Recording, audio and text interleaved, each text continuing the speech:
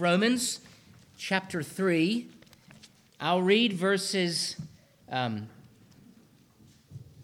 19 through 22. I'll say that oftentimes I'll put in the bulletin in the early part of the week the text that I am ambitious to preach. With a book like Romans, sometimes I don't make it through all the verses I think I'll make it through. And that is a good thing. As we sit in this blessed section of this blessed book, and Paul, rightly through the Holy Spirit, relays to us truth regarding the means by which you and I are delivered from sin. I'll read verses 19 through 22. I know it seems like I'll stop sort of right in the middle of a thought, but we will have another Sunday by God's grace. And even if we don't, we'll all know it better if we're in glory together. Romans chapter 3, beginning in verse 19. Now we know that whatever the law says, it says to those who are under the law, that every mouth may be stopped, and all the world may become guilty before God. Therefore, by the deeds of the law, no flesh will be justified in his sight, for by the law is the knowledge of sin. But now, the righteousness of God apart from the law is revealed, being witnessed by the law and the prophets, even the righteousness of God through faith in Jesus Christ, to all and on all who believe. For there is no difference. And that is where we'll stop. You may be seated. Let me pray now for the blessing of the preaching of God's holy word. Lord, as we come to you this morning, our longing is that we might be those who might rightly not only hear and understand, but that you might grant us such an understanding that we can also be those who communicate. That is a working, functional, practical, life-changing knowledge of your word. And so by your Spirit, give us an understanding that goes beyond language, that is part of your work of sanctification. And so renew in us new minds, new hearts, all for the sake of glorifying your name here on earth. All of this we ask. In the name of the one whose righteousness is ours by faith, to all who believe, Christ's own name. Amen. Many years ago, the great hymn writer Horatius Bonar wrote a hymn that we have sung here before many times, and that encapsulates well the sentiment of this particular section of the epistle that Paul wrote to the church in Rome as he longs to go to Spain to be a missionary with this same gospel. In that hymn, Not What My Hands Have Done, this is what he writes in the first three verses. It will serve as a kind of introduction this morning. Not what my hands have done can save my guilty soul. Not what my toiling flesh has borne can make my spirit whole. Not what I feel or do can give me peace with God. Not all my prayers and sighs and tears can bear my awful load. Thy work alone, O Christ, can ease this weight of sin. Thy blood alone, O Lamb of God, can give me peace within. Thy love to me, O God, not mine, O Lord, to thee, can rid me of this dark unrest and set my spirit free. Thy grace alone, O God, to me can pardon speak. Thy power alone, O Son of God, can this sore bondage break. No other work save thine, no other blood will do.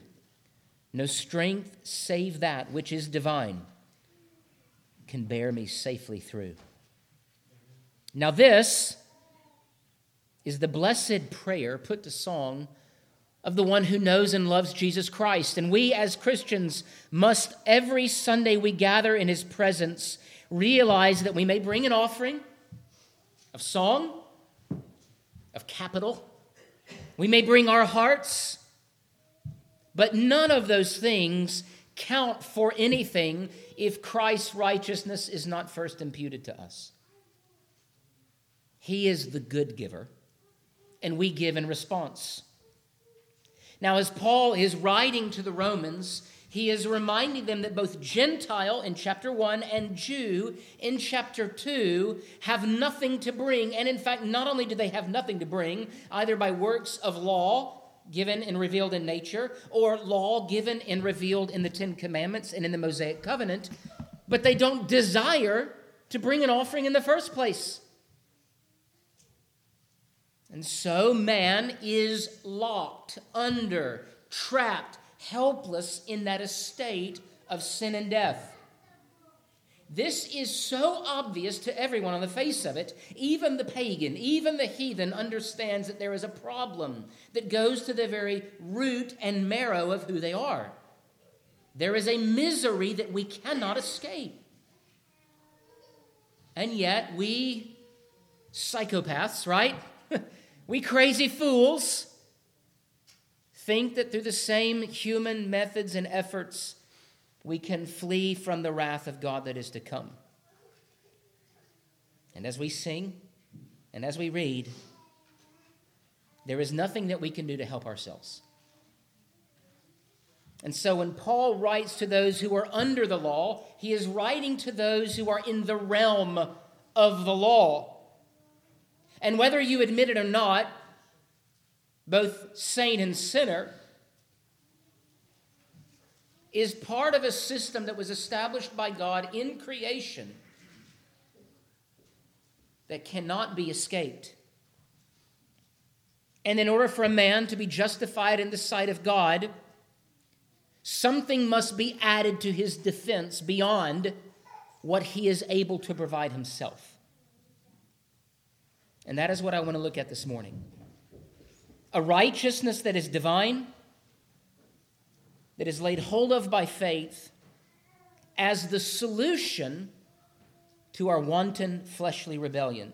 2 points that I want to make then in this short text. The first, the problem of wrath. The problem of wrath. And then secondly, the solution is righteousness. The solution is righteousness. Now, as we look at this problem of wrath, I've said it again, but I feel like it's one of those sections where, like when you're mowing the lawn, as I was growing up and did every Saturday, all day, yard work with my dad, I learned a lot. And one of the things I learned was whenever you're mowing the grass, we had a walk-behind pneumatic lawnmower, that you always put the wheel on the section of grass that was last cut, right on the edge. And so there's always some overlap on the deck. And the reason you do this is to make sure you cut it beautifully and it all gets cut. And I guess I'm a stickler for that still. When it comes to moving through, especially a book like Romans, there's always a little help in doing some overlap. And so even though I've already covered verses 19 through 20, and I did so 2 weeks ago, and I went back and looked at 13 and 18 last week, I want us to be very clear what the Scripture says, not just Paul in the book of Romans, because all of Scripture is given to us by the Holy Spirit. It is all God-breathed, and it doesn't come from men. So when Paul is writing, he is writing on behalf of the Word made flesh who by his Spirit gives us truth. This is Christ's truth, and this is what he says in 19 and 20. Now we know that whatever the law says, it says to those who are under or in the realm of the law. Now, who is in the realm of the law? Everyone that's ever lived. All who are made by God and for God are born into a system of law.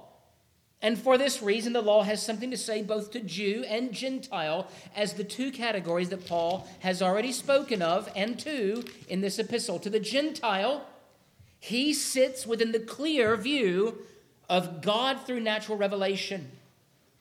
It is a clear but incomplete picture, and it presents to him a God who is angry with him because of his sin. And so in light of that wrath that he feels from God, he suppresses, he pushes it down. Remember the beach ball analogy? And then endeavors to exchange that truth for a lie. Whether it is Islam or Judaism or Hinduism or secularism. Those are all systems. They are religious, cultic systems. And they are systems And they have to be systems because they have to replace what is there in their hearts that keeps saying, you need to repent, you must repent. Well, the Jew is under that same clear revelation, but not just in nature, but in the Scriptures. In all that the Old Testament promises, prior to the coming of Christ, they had it all, and all of it points to Christ. And yet, even though it points to the need of forgiveness of sins, they did not seek forgiveness by mercy, but to be justified through the keeping of the law. And even then, not sincerely and completely. And the law here refers to the Old Testament system, the Mosaic covenant, and specifically coming out of the Ten Commandments. And for this reason, let's look. Now we know that whatever the law says, it has a speech to it. And it is not a dead speech. It is a living and active speech. It is active revelation. The Old Testament doesn't stop talking because the New Testament has been written. The law that is revealed to us is used by God to actively condemn and to point out how you have gone astray, or for what reason you are being condemned. And so it has a living, ongoing testimony against sinners. It speaks to all men, Jew or Gentile. Therefore, all men are in the realm of the law. Now, it is not per se the law that condemns. It is God, and the standard by which he judges and condemns is the law. That is the standard. And so when we say or ask, by what standard, this is the standard by which God judges all men and angels, all men and angels. All created beings are judged by the revelation of God given to us clearly. And this is what it says as it relates to judgment and sin.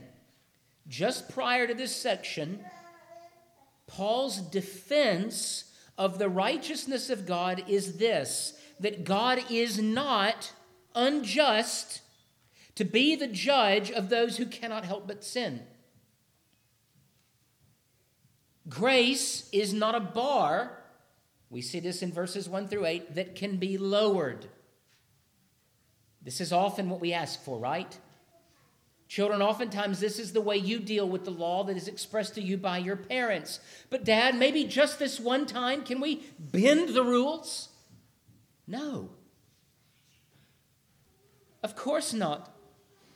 For the righteous standard of God cannot be broken. Now, I'm not talking about things that are in addition to the law, right? Maybe you can eat half of the peas that are on your plate. I'm talking about the things that are commanded in Scripture by God. But Dad, just this one time, can I not bear false witness against my siblings? And you believe me? No! Can I not lie? Can I not take that thing that I saw in the store and make it my own even though I don't have it? No, we got to take it back. There is a standard that cannot be lowered. Grace is a bar that cannot be lowered through the cries of men with bad attitudes, that in the face of God's judgment are found guilty, and because they don't like it, they try to get God to grade on a curve. But my friends do X. Oh, I'm so sorry. You're right. No, that's not the way it happens. I remember my freshman year in college, Physics 1, which was one of those weed out classes, and then we got our first exam. The average out of 100 was a 37. I got a 14, and that was a C+. A 14 out of 100. What was that professor showing me? I own you. You don't know physics. I didn't know physics. Would it be right for me to say, well, Professor, I'm ready to go design bridges now? No. I'm sorry. You're not ready. And this is what men are asking God. Would you please grade on a curve? But how can God, who is righteous and just in all of his ways, be anything other than a just judge? In fact, it would be far more terrifying for us and all of humanity for God to say, sure, I'll grade on a curve. For what would be required for that to happen? That God would be unjust, that he could take a bribe, that he himself is not holy. But that is not Yahweh. It is every other god of men, right? They're willing to beg, borrow, and steal, to barter. It's Zeus. It's Mars. It's Allah. It's the God that the Jews worship, who is not the God of the Bible. It's every other god that is made after the image of men. And so what Paul is calling the saints to is an exalted, God-honoring view of the righteousness of the triune Lord, who has revealed himself to be a just, true, and sovereign judge. God's holiness cannot be approached or impeached through barter. And it cannot be satisfied with the things that we have in our hands, the arsenal at our disposal to give a defense. We do not have enough. For the sentence is always guilty. And that leads me then to this next problem, the problem of wrath, that God is holy, that we are all condemned, and that men are universally sinful and guilty. If the Jews, remember Paul is continuing logically through this section, if the Jews, whom he's just spoken of in chapter 2 and the beginning of chapter 3, who had the law, the Mosaic covenant, the Old Testament stuff, the moral law, the 10 Commandments, if they failed to be vindicated through the law, then it follows that no one can be vindicated through the keeping of it. Just by having it, it is not enough. And so the list of sins, an expression of human depravity, in verses 13 through 18, of which I preached last week, is regarding the Jews. They have seen the law. They have seen the tabernacle. They have seen the temple. They have seen all that God has revealed of himself to them, and they still did not believe. Because the law is not a sufficient thing whereby in our keeping of it, as those who are in the law system and in the realm of the law might come to God and say, look at what we have done. For how much keeping of it is enough? Instead, the law lays low. It reveals to us that there is nothing that we can bring before God and say, look at what I've done for you. For what do the scriptures say of our good deeds? They are but filthy rags. Why is that?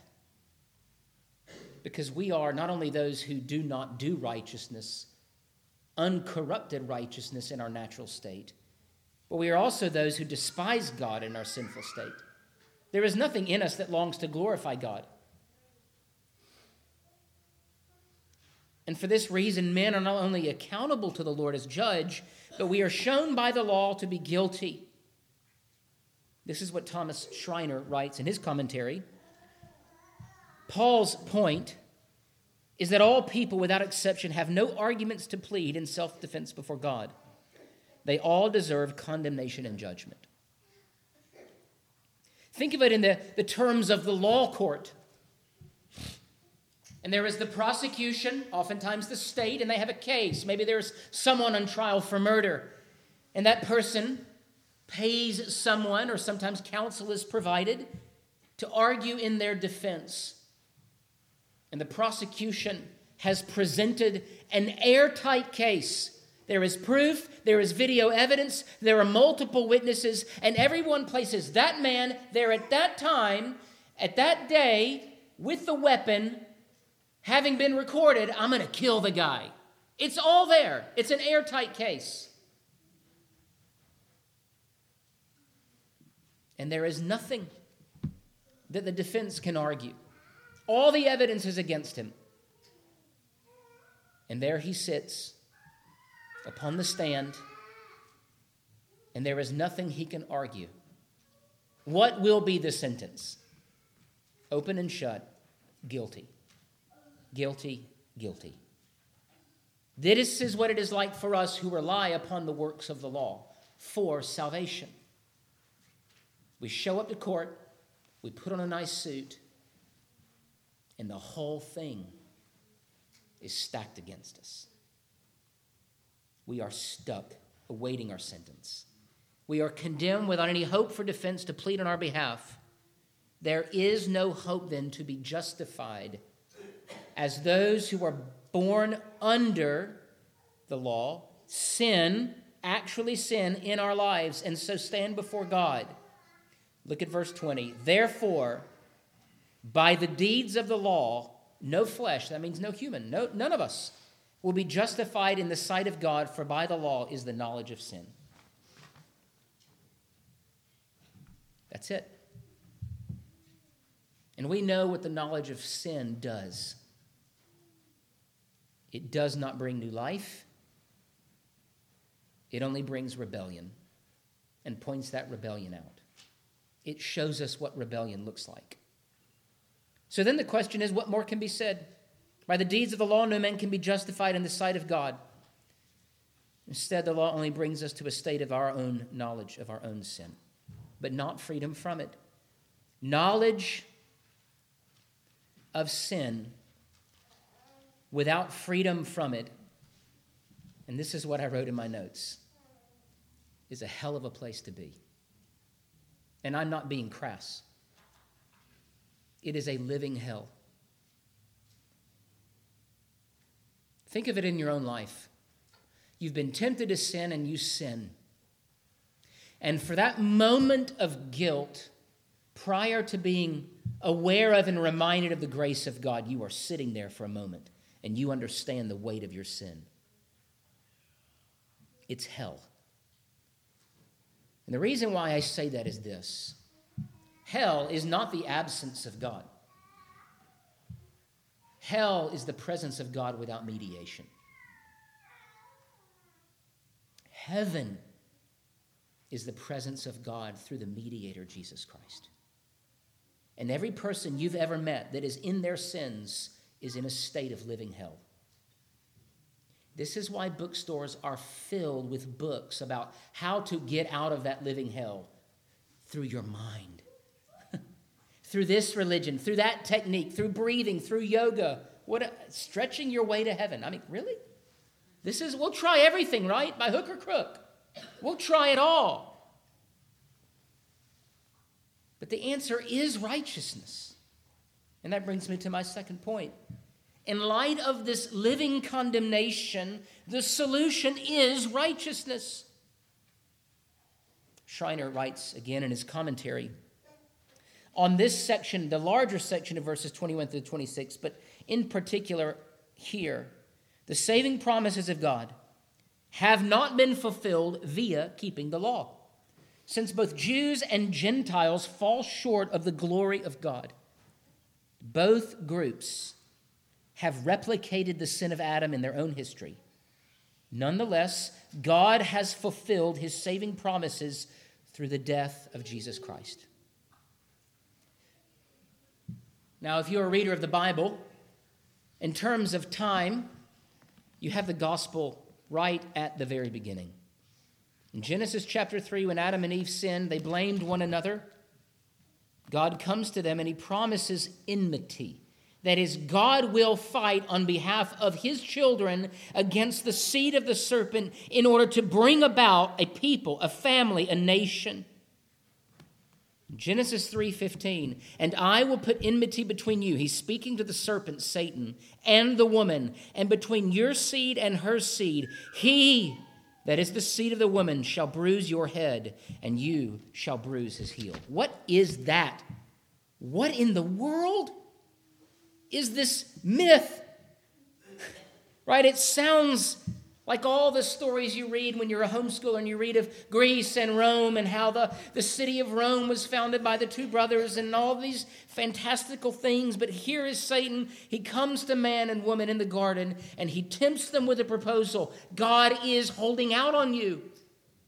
Get for yourself what God says he will give you, but he's not going to do it because Satan is bitter in his heart towards God because he is not God.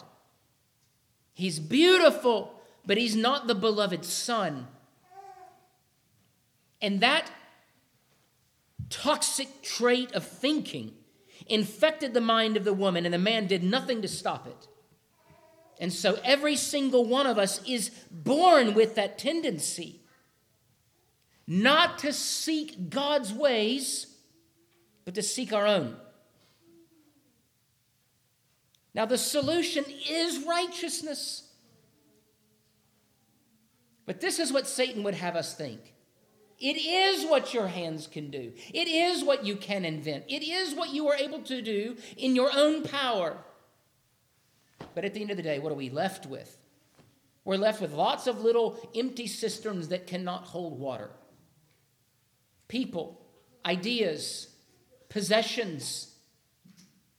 We drink them down, we leave them hollow, and we ourselves are empty.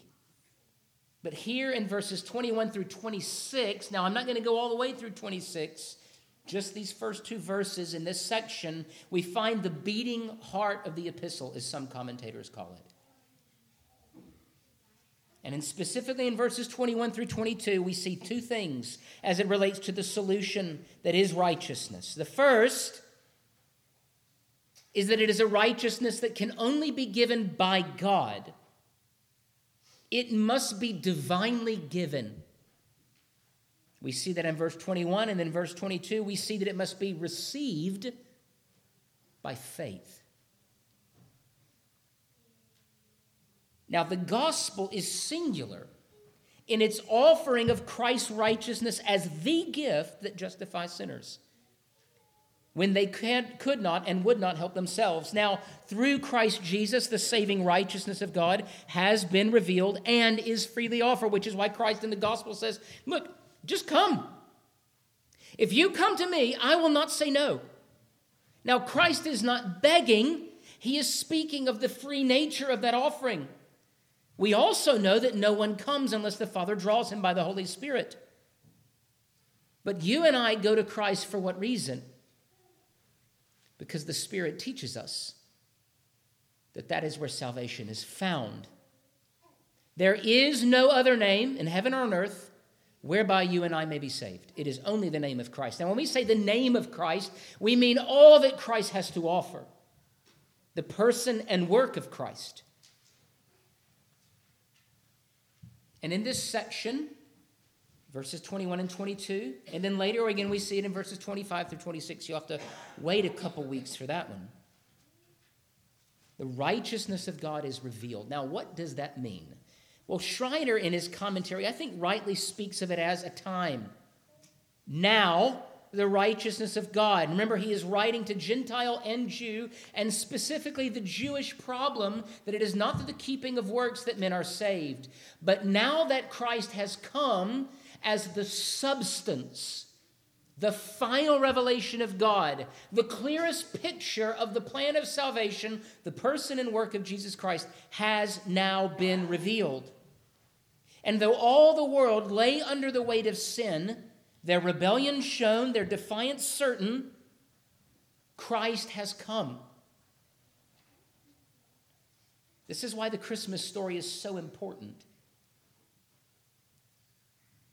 You know, that night when the angels appeared to the shepherds who were keeping watch of their flocks by night, they didn't come and say, hey guys, guess what? Something cool's about to happen. It was the heavenly host that burst forth as the fabric of what is material and immaterial in this universe that God has made. The heavens broke forth upon the earth and sang before a group of shepherds, and they announced to them the birth of the one who is able to unite heaven and earth at last. The righteousness of God is revealed. In time. And not only in time, but in contrast to the law. Now, that does not mean that the law is opposed to the gospel or grace. Because here, when Paul says law, he means the whole of the old covenant. And when I say old covenant, I don't mean the covenant of works. I mean the dispensations of the one covenant of grace that are in the Old Testament. And one of the things that you need to understand as you endeavor to rightly discern and understand the Scriptures is that the Messiah who is clearly revealed in the New Testament is concealed in large part in the Old. Now, the revelation of the Messiah in the Old Testament is often referred to like that slowly. Some of you have the Christmas cactuses. Ours are blooming in Thanksgiving. I don't know why. But for weeks, these little buds have been forming on the end of these beautiful leaves, this succulent that's in our home. And at last, in the past week, these little tiny buds have burst forth in these soft pink blooms. They're beautiful. Blooms in the fall and winter. Testimonies of God's grace in creation. That at the right time, all of the DNA that is in that bloom and in that bud bursts forth in the incarnation of Christ Jesus. That's why we sing that hymn, Lo, how a rose ere blooming. It is a metaphor for Christ coming in the flesh. This is what heaven had been waiting for. That for 4,000 years, what was promised in the garden had come true. Christ, the substance. When I say substance, I mean the main course. The primary component of what was offered in all of God's covenant promises had become flesh and blood. The God-man, Jesus Christ. And that is what the Old Testament pointed to. It's not another testimony about someone else. It's not a series of gods having to adapt to the sins of men and their failures. That's dispensationalism. It is contrary to the heart of the gospel of the Bible. No, it is one covenant.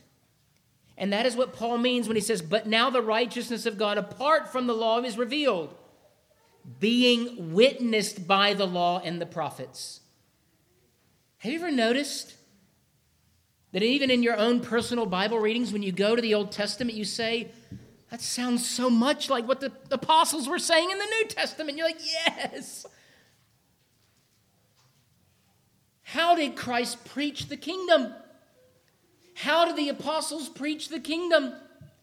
Because they went to the Old Testament and they said, when Abraham meets Melchizedek, Paul writes, he sees the greater priesthood.